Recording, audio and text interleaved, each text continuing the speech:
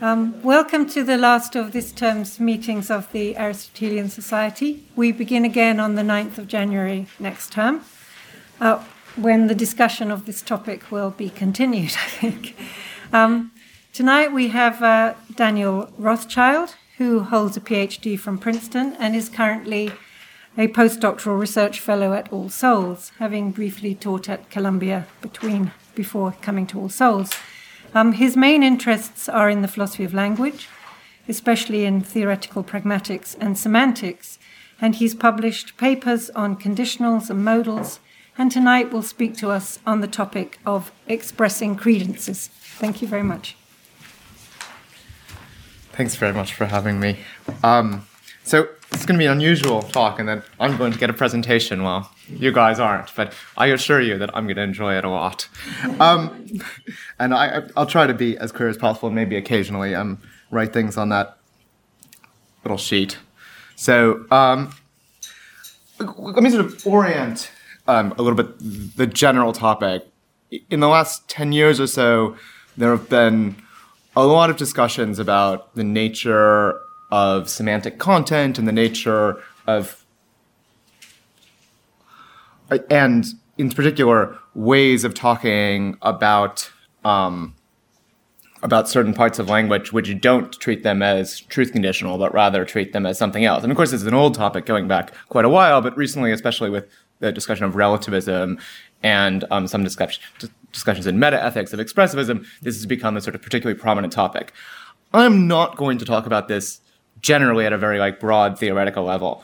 Rather, what I want to do is go through one very simple case where I think a kind of expressivist, a kind of at least non-propositional view is appealing, and try to spell out what the view is and what kind of problems emerge for it, and also try to answer some of those problems. So, the two things that I want to start talking about are two uses that people make of possible worlds in both philosophy of language and thought, and in epistemology, or rather formal epistemology. And because it turns out that these two uses lead to certain tensions, and the expressivism that I'm going to discuss is an attempt at resolving that tension. So these are probably very familiar to a lot of you here. The first use of possible worlds is just the use of a set of possible worlds to represent the content of a thought. So a set of all possible worlds is a set of all possibilities that are, let's say, conceivable to us, or we could also talk about metaphysical possibility. It's not a distinction I'm interested in for these purposes right now.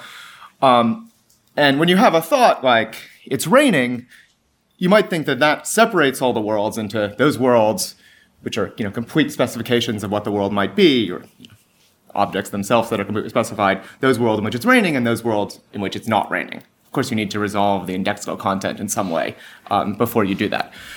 But this is a very natural way of talking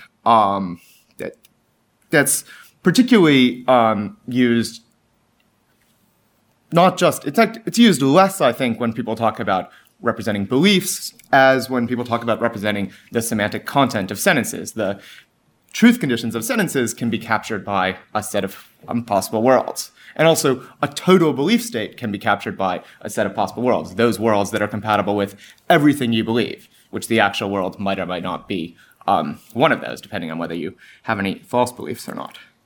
So this is the first very standard use. The second use is the use that comes from probability theory, or rather the sort of particular application of probability theory, where we think about someone's graded beliefs, not all out beliefs, but beliefs that something is likely, belief that something has a 50% chance. We think of those as being captured by a probability function, which is representing all their graded beliefs. And the way the set of possible worlds comes in is the set of possible worlds becomes the probability space over which that probability function is defined. So, if there's a probability function which is capturing my graded beliefs, then for any proposition, which is any set of possible worlds, I'm using these terms interchangeably here, that probability function will assign some number to that proposition, a number between 0 and 1. And whatever number it assigns represents the degree of belief, 1 being, of course, full belief, and 0 being full disbelief. So that's the second very standard use of possible worlds in, roughly speaking, formal epistemology, although it's really like, it's not sophisticated formal epistemology. This is just the most basic thing you could say about it. What I want to point out now is, and this is certainly not an original point to me. In fact, in general, I'm not going to litter this talk with references to every single author who's talked about these points, but those are all in the paper, and certainly bring them up if you want to. Sentence 1, it's likely the euro is doomed. This is a sentence which seems to express, so this is a standard indicative sentence in a certain sense. And in general, in semantic theory, we think of a standard indicative sentence as having its meaning characterized by a set of possible worlds that it's true in. So all the worlds in which the euro is in fact doomed. And let me just say as a caveat, I realize that some people cut content more finely than this, especially for philosophers as opposed to formal semanticists. I actually think the issues about at least more fine-grained content than possible worlds are orthogonal to the points I make here. So it's fine if you think that the propositions express something a little more fine-grained than a set of possible worlds. But rather, the question is whether you're in this sort of general truth conditional framework. So from this perspective of formal semantics, we should think that the sentence, it's likely the euro is doomed, expresses a proposition, which is a set of possible worlds. But from the perspective of formal epistemology, or just generally the way we think about the world, using probability theory to talk about subjective beliefs, we might think that we should model the content of this sentence by a probability measure. It's saying this is describing a certain feature of a probability measure, and describing a feature of a probability measure is different from picking out a particular proposition, a set of possible worlds. Rather, it's saying, oh, look, we're talking about measures in which some number is assigned to this proposition, rather than saying we're talking about these particular worlds. So that's the sort of initial tension there is between these two ways of speaking. Now, there's a really simple resolution of this tension. And I'm not actually sure it's wrong, but I want to say some problems with it. Simple resolution of this tension is to think that a sentence like 1 is in fact ascribing what I'll call a probabilistic belief to some person or a group. So in other words, you think of a sentence like 1 as saying like, for instance, in the Choi theory, to saying like, I believe, according to my credences, it's likely that the euro is doomed. So there's a self-ascription. And a self-ascription we can think of as just a normal proposition. We think about it as a fact of the world, what people's different beliefs are, including their graded beliefs. And so it's just a fact about certain possible worlds that I have certain credences in them. And sentence 1 is just saying we're in the world where my credence in the euro being doomed are high. That's like what I take it's likely to mean on this view. So something I'm not going to do is discuss extensively why I think that program faces serious problems. But let me sort of sketch a few of these, and there's much more in some of the recent literature and some of the older literature too. The first one I would say is it's not clear whose credences a sentence like 1 is really talking about. There are problems with thinking it's just the speaker's credences. I mean, I can wonder whether it's likely that the euro is doomed. And in doing so, it doesn't seem like I'm wondering whether I think the euro is doomed. Rather, I'm trying to come to a view about that, not sort of looking into my mind to discover what my credences are. So that might push you to think that there's kind of it's more objective. It's like something like objective chance, whatever that is. But it's clear that these sentences can be used in ways which don't seem to correspond to at least, purely kind of natural sentences. I can wonder whether it's likely that Ronald Reagan was president on January 1st, 2009. I mean, let's say 1989 is a more reasonable question to wonder, because I've forgotten exactly how the order of presidential transitions goes. But I'm not wondering about, some objective probability. Rather, I'm wondering about I'm trying to go through sort of my own memory and try to figure out what there is. I mean, some kind of evidential probability might be the way to go, but I just wanted to point out the kind of problems you have when you try to treat sentences like one as ascriptions of probabilistic belief or just talking about objective chance. What I'm not going to do is, so as I said, I'm not going to make that argument. What I'm going to do is talk about a view which I'm labeling, or really a class of views and then a particular instance of it, which I'm labeling expressivism about probabilistic beliefs. And I take this class of views to be characterized by two things. One is a negative thesis, that probability sentences like one, which I'm just going to call probability sentences, and later on I'll call them P sentences for various reasons, that these sentences do not express facts. They do not have as semantic value as propositions. They are not factual sentences. So that's a negative thesis. That's which you might call non-factionalism. And the positive thesis is a much more wishy-washy one, and I don't mean to sort of hang to every word of it, and I think in some sense the less important one, but the positive thesis part of expressivism, I'll take it to be that assertions of these sentences urge certain credences. So they are to some degree suggestions to adopt certain credences. I actually don't think this is sort of a typical way of spelling out what expressivism is. I don't think that is actually a key component of this view. I think, as you'll see, this view could be modified if you have slightly different views about what these sentences are doing.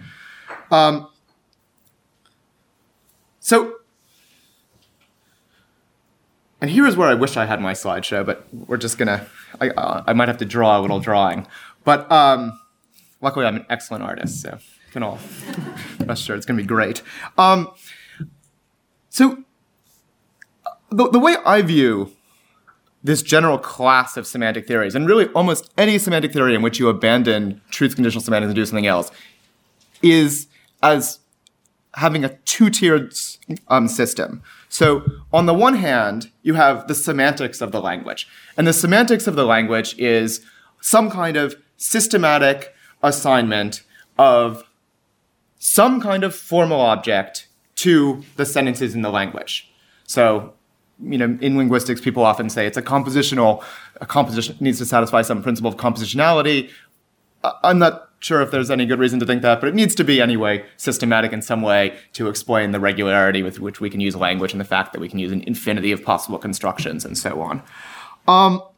So that's one component. So that component consists of sort of a mapping between sentences to some formal object. Now, the second component are the pragmatic, the bridging principles. And the bridging principles are principles that explain to you what it is to assert a sentence given that it has a certain semantic value. So the bridging principles are a way of connecting semantic values to speech acts, and ideally you should also connect semantic values to things like believing and questioning sentences and so on. But in the first instance, assertion is usually what we start with, and the others are hopefully easily followed. So now I'm going to, if it's all right, use this thing to draw a little bit.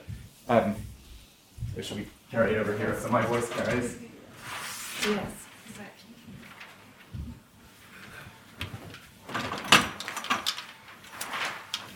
So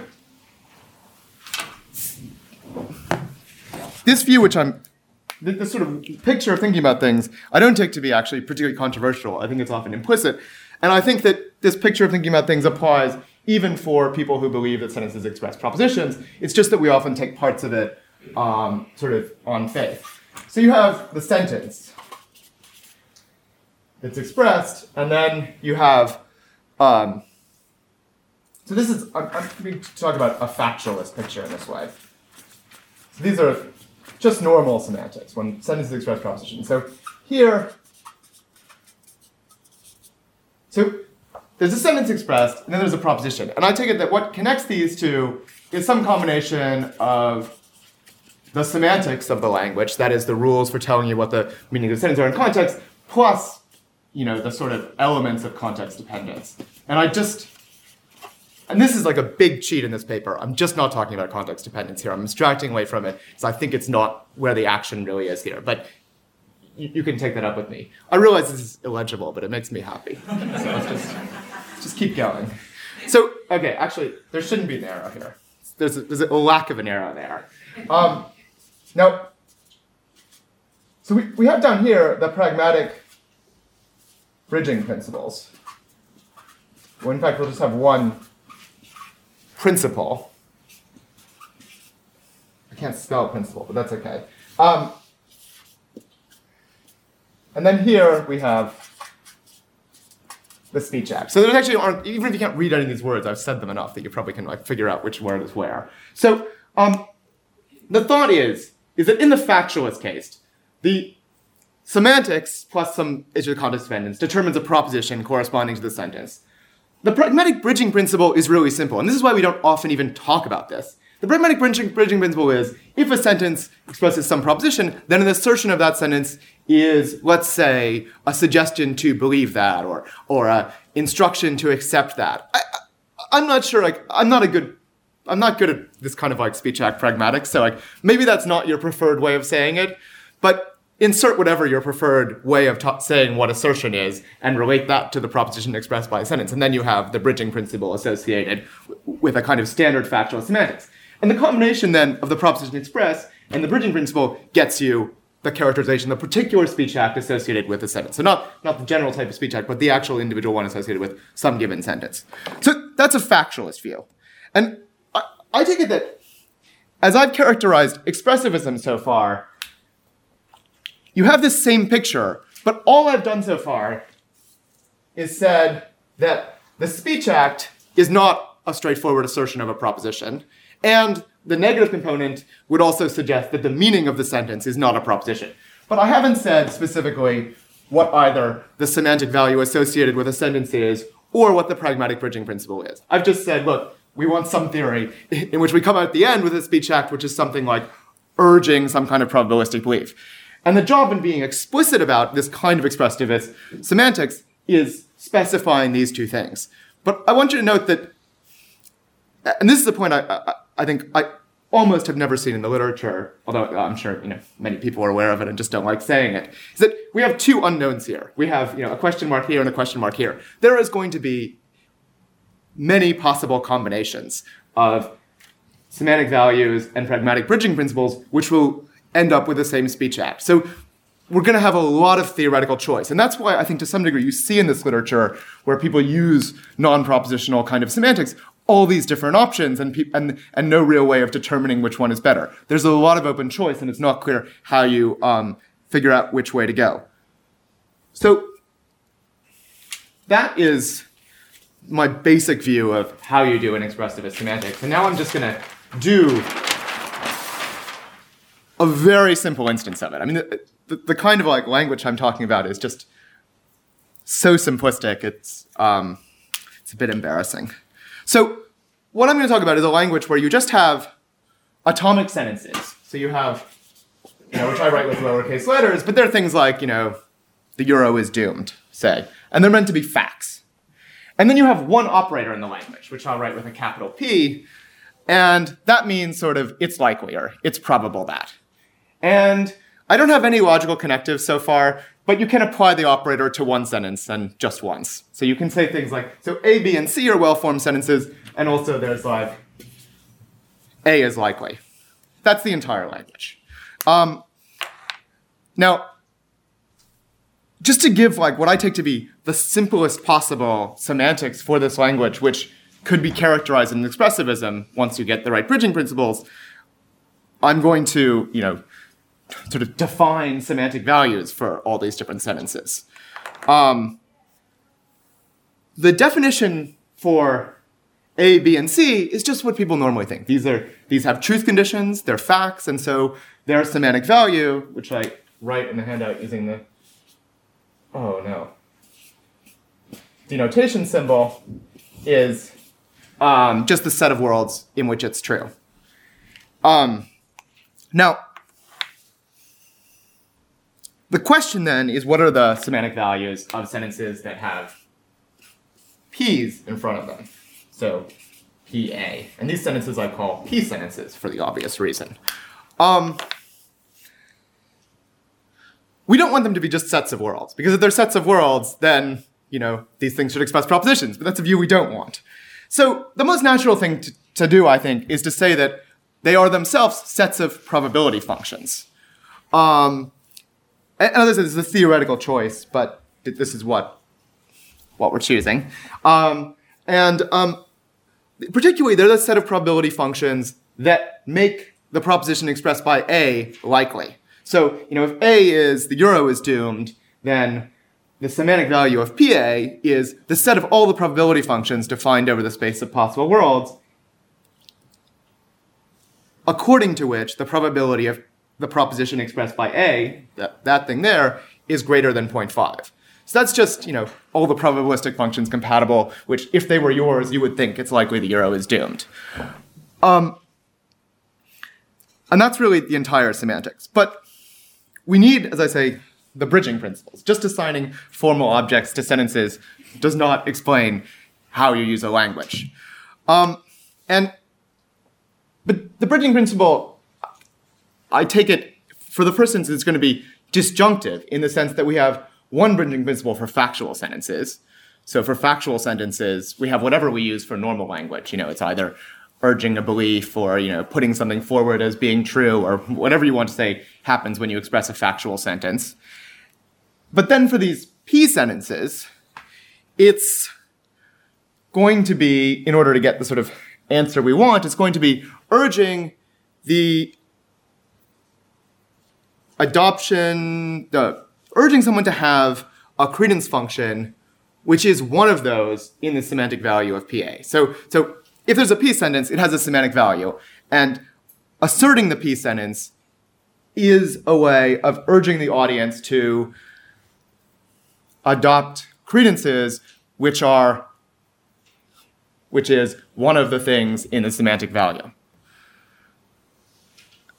And then, when you have this system, you get a view on which probabilistic sentences don't directly express propositions, but rather they urge people to have certain credences.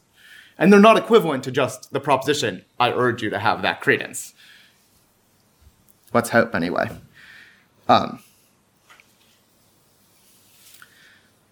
So, I should say, by the way, that the presentation is going very well over here. There were some good animations just then. So, all I've tried to do so far is just say, how you do, in a fairly explicit way, an overly explicit almost, expressivist semantics for talk about probabilities. Now, I don't know whether it's right or not, but I just want to talk about now one of the more common objections to this kind of program, which is usually called the Frege-Geach problem. And in fact, the form that the Frege-Geach problem is often stated is a little different than the way I'll state it, but we can talk about that form later if you want. One way of stating a kind of Frege-Geach problem is to say, look, you've given us a theory in which statements like it's likely that the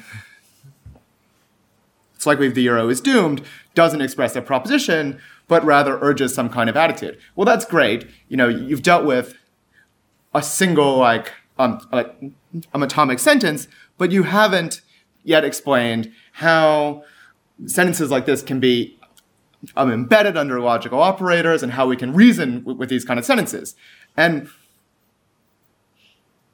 without doing that, there's a problem. That's my interpretation of the Frege-Geach problem. Now, there's a particular version of it, which I think is often put forward by people, and which I think is just a result of a failure to use my preferred framework, which I think everyone should use. So the version of it that is often put forward by people is they say, look, you've associated these kind of speech acts, you've associated sort of urgings with probabilistic sentences.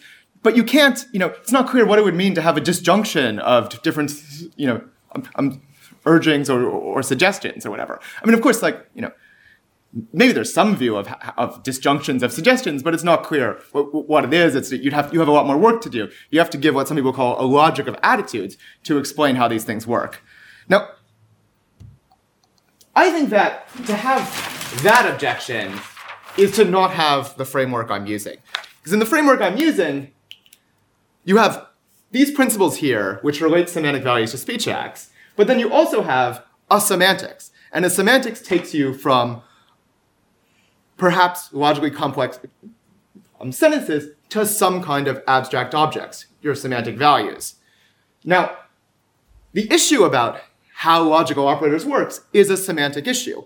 And the semantic issues are resolved before we get into the realm of speech acts or so on. So there's no such thing on this kind of structure of having disjunctions of speech acts. I mean, maybe you could also define that kind of thing, but that shouldn't be the problem with embeddings of these sentences. Rather, the question is just, what is your semantic treatment of these logical operators, and how does it relate to the pragmatic principles? And so the answer to, that version of the Frege-Geach problem then I think is not a legitimate worry. However, we still owe the presser of this particular problem an account of what, in fact, the semantics of the logical operators are when they operate on the kinds of objects we have. And we have to give that and show that it's plausible and show that, in fact, the semantic values that it gives us once we apply the bridging principles result in the right kind of speech acts associated with sentences of this sort. So there is something we have to do. And in fact, I think there are significant problems in actually doing this. And I'm talking about one kind of problem, although I can imagine other kind of problems also emerge. So luckily, the kind of problem that I want to talk about requires very little more semantics, but a little more. So let's see.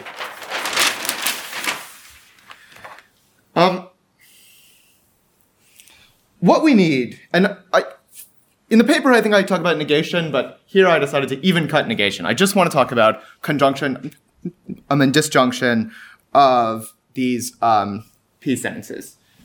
So, and in fact, I'm going to talk about a system, and this can't be what our real language is like, but a system in which you can only combine P sentences with other P sentences. You can only have conjunctions of P sentences, disjunctions of P sentences. You can't have a conjunction of a P sentence with, a factual sentence. You can't say, John's tired and it's likely to be raining.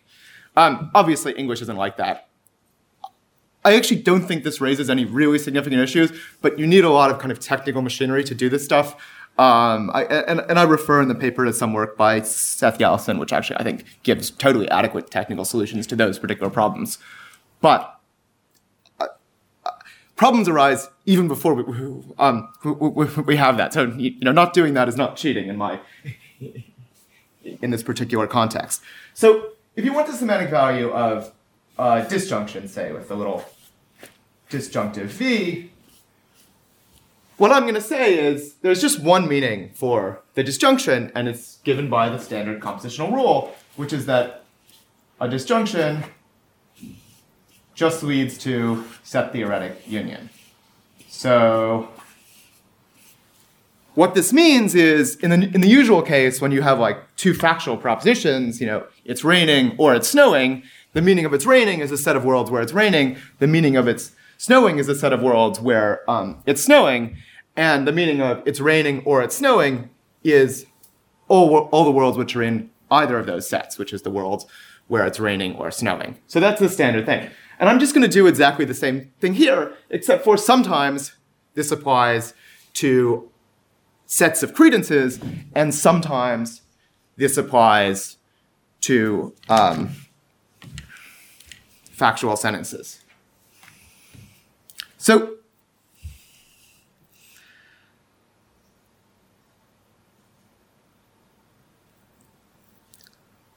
once you do this, which I take it is actually really the only plausible thing to do, although there are lots of different ways of writing out, because if you don't do something like this, this is just classical disjunction. If you don't do something like this, you're saying disjunction is non-classical when it applies to other semantic values. And I think that is problematic, especially when you start to mix different types of sentences. But those are worries that go beyond the scope of what I have here. But let me just say why even this seems very problematic. Take sentence 2. We're really making progress here. Either it's likely the euro is doomed, or it's likely the dollar is doomed. So I want to highlight a particular reading of this sentence. That I think it's a complex sentence, it's a little ambiguous, but I want to highlight a particular reading. The reading is the one in which, say, like, you know that one of these currencies is doomed, but you've kind of forgotten which currency it is. So it's not the reading which maybe you can get, maybe you can't, in which you think, like, look, it's likely that one of these currencies is going to fail, but rather the reading where you think, like, okay, there's one of these currencies such that it's likely that it's going to fail. That's the reading I'm highlighting. I think it's a perfectly legitimate reading. I think if you want to bring this problem out really clearly, you should use quantifiers instead of disjunction, and you get the same kind of issues. So instead of saying, like, at least one of the students in the class is likely to pass the exam. That's, there's clearly a reading of that in which you're not saying that, like,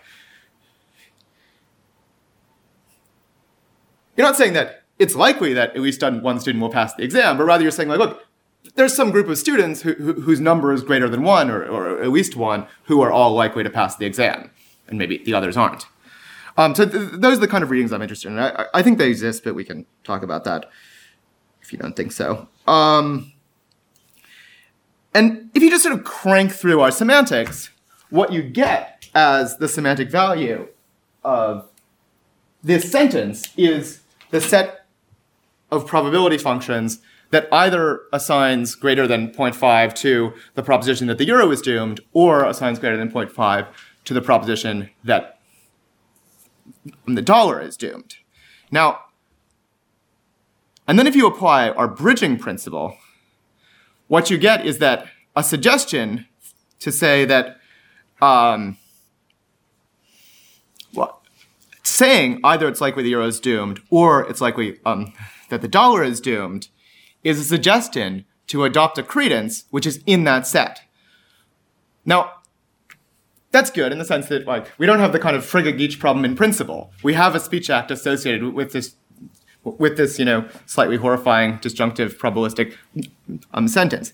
However, there is a problem in that doesn't seem right. That is, that speech act doesn't seem to capture the right reading of this. That is, and I think it will come out a bit more clearly when I talk about belief, but, like, even now, I think it's possible to see that when I'm putting forward this disjunction of probabilistic claims, I'm not urging you to, as it were, adopt one of the disjuncts. I'm not saying, like, okay, look, you need to change your belief so that either you believe it's likely the euro is doomed, or you believe it's likely that the dollar is doomed. Because I don't even know, possibly, which one of them is doomed. I don't believe of either of them that it's likely it's doomed. So I surely can't be suggesting to you to adopt these more specific beliefs than I have myself about these probabilities. That would seem a bit ridiculous. Just like, in general, when you say A or B, you're not suggesting that the person believe A or believe B.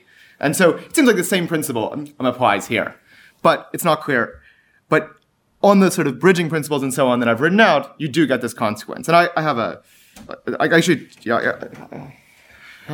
give one note to the literature, which is that at least I first discovered this problem in some work which is forthcoming by Eric Swanson in the Journal of Philosophical Logic. Although I'm sure one can find many earlier instances of this in various forms. And also, especially in the literature, there's a lot of discussions of negation, where exactly the same kind of problem arises. But I don't want to talk about that here. So there's some different responses that I've seen in the literature to this problem. So Swanson himself suggests that you have a non-standard disjunction when you're combining probabilistic sentences, which I think it's a bad idea. Mark Schroeder, in discussing this same problem, I'm not sure what he says, but he says something else. So something that is not what I'm about to say. So it might seem like right now, where we've gotten to, there's this expressivist view. It's fairly easy to spell out there's no problem in principle about including the logical operators, but it seems like when you do everything the totally straightforward way, you get these wrong predictions about what these sentences mean. And it's not clear how to get the sentence to mean the right thing without going to a lot of extra work, like having a non-standard disjunction apply to probabilistic sentences. And then it's not going to be clear how you combine probabilistic and non-probabilistic sentences. So things don't look that good for expressivism. So you might think like, okay, look, the problem is, expressivism is false. And in fact, sentences like it's likely that the euro is doomed express facts of certain sorts, just ineffable facts, ones that, maybe a little hard to characterize. Not really ineffable, just like a lot of work. So the lesson is, we should abandon the expressivist program. So, although I'm very sympathetic to abandoning the expressivist program, I'm not sympathetic to that response to this problem, because I think this problem arises for belief ascriptions of probabilistic sentences, regardless of whether you're an expressivist. So let me just try to state the problem for that. So what I have on this handout, which I haven't referred to yet, but you might have noticed some similarities between what's on it and what I say, what I call belief transparency. And this is a basic principle about what it is to ascribe beliefs in probabilistic sentences to people, which is clearly semantically independent of expressivism, and I think actually much more plausible than expressivism. That is, I think belief transparency is really the only game in town, and so we should accept it. So belief transparency says that if you have a probabilistic sentence, then, which I'll call P, then saying that X thinks P or believes P is expressing a proposition which is true exactly in those worlds where X's credences are ones that are in the semantic value of P in the way I defined earlier. So in other words, when I say, what is my example here? Ingrid thinks it's probably raining. That's true just in case Ingrid's credences are such that she assigns a probability of greater than 5 to the proposition that it's raining. And I think that's intuitively quite plausible. That's what it seems like these sentences are saying. But you might note that it's in tension with factualism already. Because if you're a factualist, you think that it's probably raining expresses a proposition, and you think that then ascribing belief to Ingrid in this proposition, sort of as a default, should be just saying that there's some proposition she believes. But saying her credences satisfy a certain constraint is different than saying she believes some particular proposition. So factualism doesn't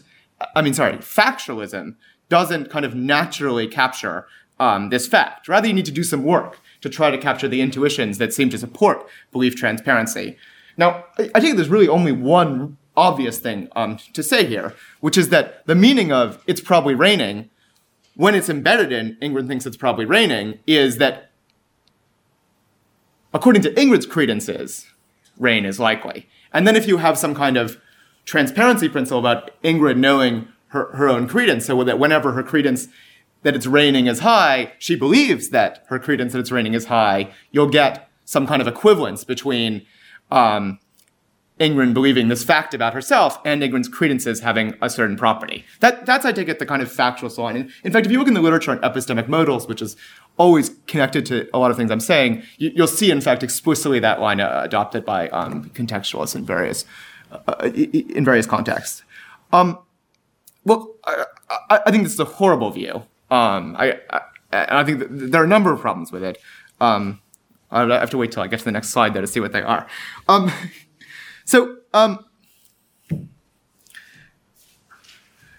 thing is it's taking 3 to be an attribution of a belief about herself to Ingrid. And that seems strange. It seems like Ingrid is not, in the first instance, having a belief about her own credences when, that is, you're not ascribing to Ingrid a belief about her own credences. You're ascribing to Ingrid a belief about something directly, or something like that. You're ascribing some kind of mental state, which is not a self-directed mental state to Ingrid. So that's a slightly sort of ineffable point, but I think it's correct. This is another point that Seth Yathin makes in 2011 paper is that, you might think that a dog can't have thoughts about itself, but it can think that, there's probably food coming. So, that's another kind of similar sort of philosophy of mind-ish point here. Another thing which is also due to Seth Yeltsin is, and these are sentences 4a and 4b. It's a little bit complicated, but if you think about sentence 4a, Ingrid imagined it was probably raining, but it wasn't raining. I take it that's ascribing a kind of incoherent imagination to Ingrid.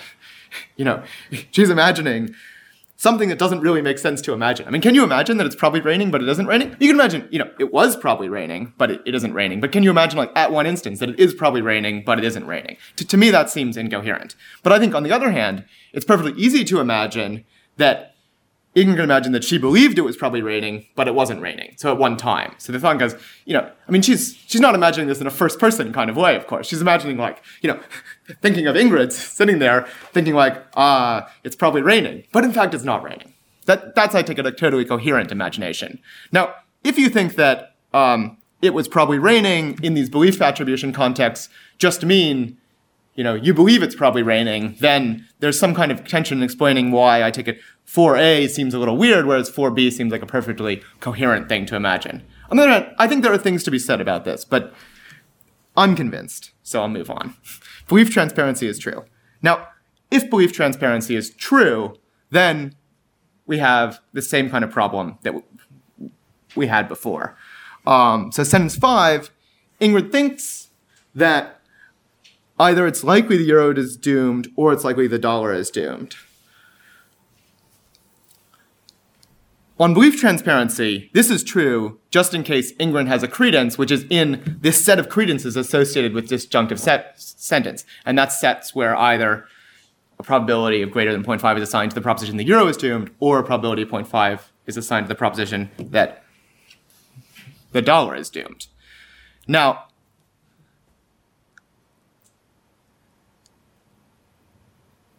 if that's right, then 5 can only be true if either 6a or 6b is true. That is, if either Ingrid thinks it's likely that the euro is doomed, or if Ingrid thinks that it's likely the dollar is doomed.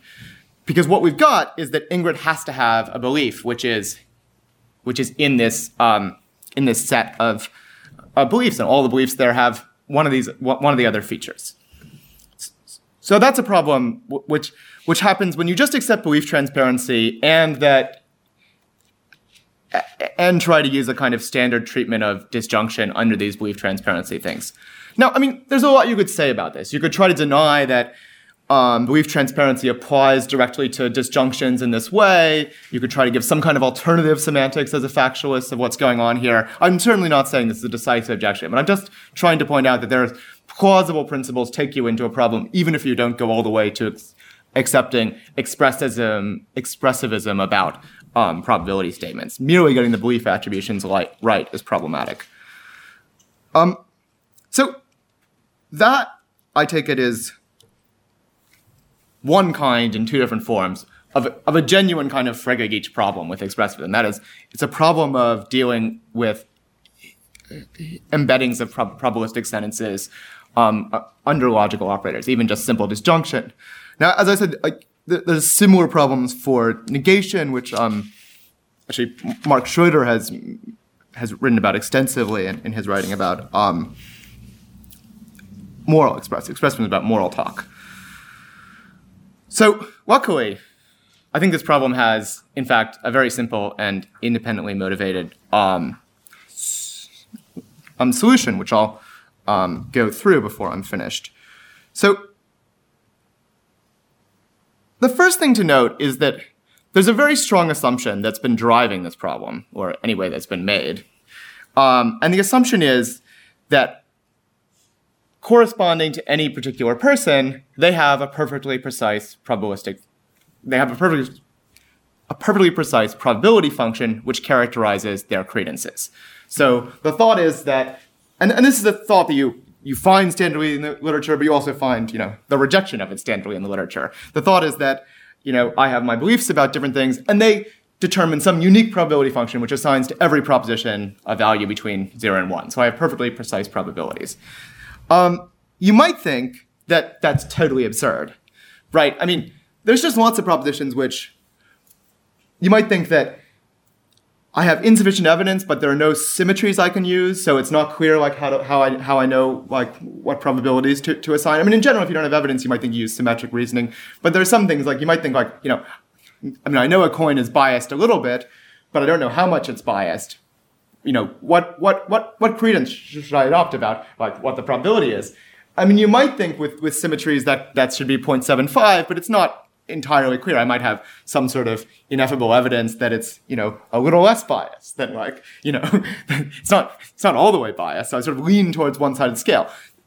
It seems like there are cases where certainly it's true that for normal people, we don't have precise credences, it would seem. And also it seems like possibly that even for like ideally rational actors, it's not an obvious proposition that they always should have precise credences. So there are different ways. I mean, there's quite a large literature on modeling imprecise credences or mushy credences.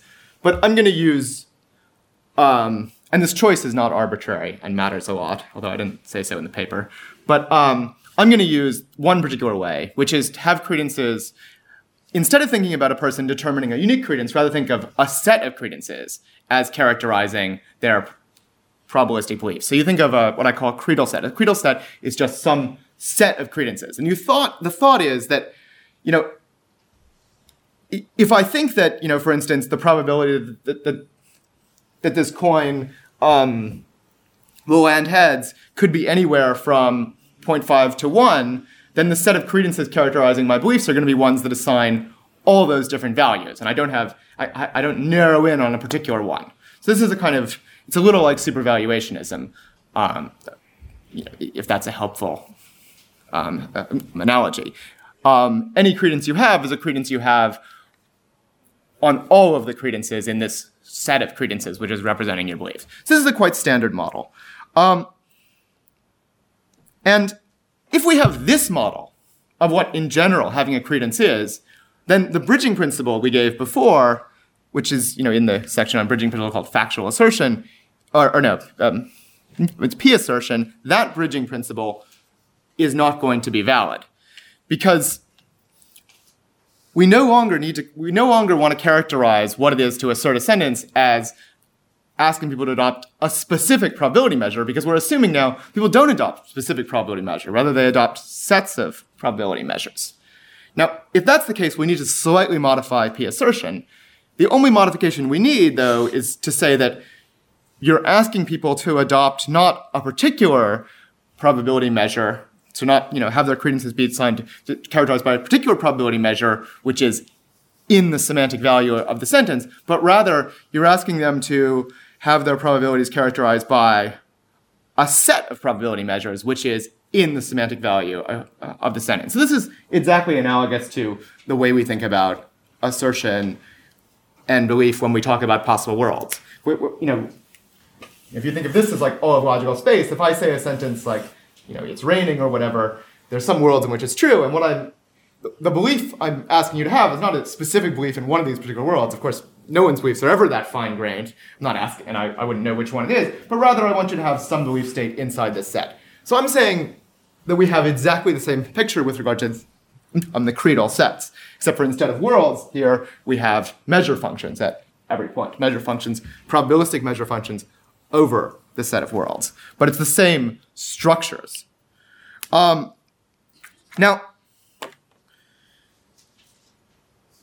the nice thing about this principle, besides working with the more easygoing conception of what people's credences are, is that now that we have this bridging principle, the problem with disjunction, the Frege-Geach problem with disjunction that we had before, seems to go away.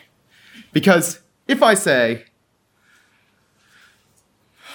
either it's likely the euro is doomed or it's likely the dollar is doomed, then I'm asking you to have a credence which is in this union of probability. So it's in this set of probability functions, all of which satisfy one of these two things. But if your credence yourself is a set, you can include in your belief that you get after you accept my assertion, you can include some functions on which it's not true that the euro is doomed, but it's true that the dollar is doomed, and some with the opposite, where you think the euro is doomed, but not the dollar. So, and if that's your creedal set that you've gotten after accepting my assertion, it's not one in which it's true that either the euro is doomed or that the dollar is doomed.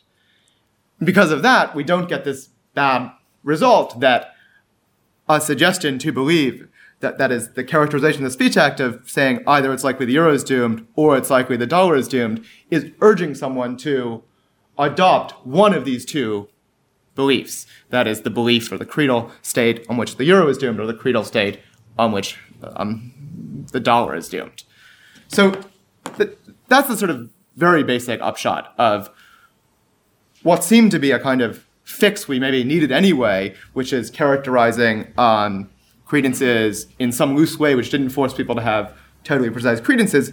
That seems to give us the representational capacity to correctly characterize what these disjunctive sentences are urging, or at least prima facie, let's say.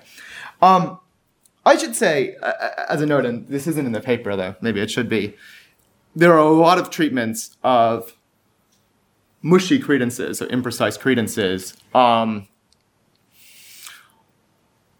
which you need to treat them as something like what we would call technically a convex set of probability functions. And so Isaac Levi adopts this view. A convex set means kind of any mixture is acceptable between different credences. If you adopt that view, you won't solve this problem anymore. I won't go into the details because it's a little complicated. But that's, it's not complicated. Just it's not going to work without a slide.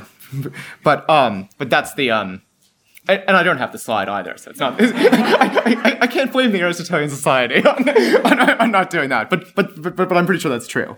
And I also give a revision of belief transparency, which does the same thing, and the problem about belief goes away for the same reason. I'm not going to go through that in detail because I want it to be sort of like under 45 minutes, and I haven't done that, but I'm definitely not going to go over an hour, so I'm going to stop quite soon.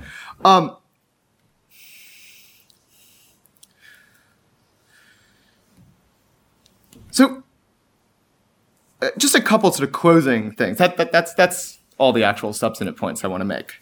A closing kind of maybe terminological question is, why do you want to call this kind of view a non-factualist view or an expressivist view? And there are some, in some ways,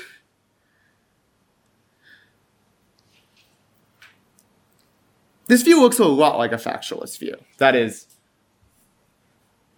we assign these formal objects to sentences. The objects resemble propositions in lots of ways. They're sets of probability functions rather than sets of worlds. And then we characterize belief in these things as, being in a certain kind of relation to a subset of the semantic value of a sentence. Believing a sentence is bearing the sort of credence relation to the mushy credence relation rather to, a subset of the semantic value of a sentence. This looks a lot like possible world talks. And so if you want to call this, a non-factualism, you have to deny that, or to say this is a non-propositional view, and maybe these terms are distinct, maybe they're not, I think of them as the same. You have to say that these sets are not propositions in a proper sense. And it's true that there's a certain subjectivity to these sets. That is, the inspiration for them in some degree is to model subjective credences. So that's kind of what you're now resting on in calling these things not propositions, the fact that they're subjectively determined in a certain way. But in other ways, they seem to be playing the proposition role. They're the objects of belief. We have this new semantics of belief in which we can describe beliefs in exactly as corresponding to sets of these measure functions. And so I just sort of want to raise the question of, I think we need to be much more clear on what exactly non-factualism means, and maybe we should just rest on the subjectivity-objectivity thing, but I think we should be clear that that's what's going on if you adopt this kind of view.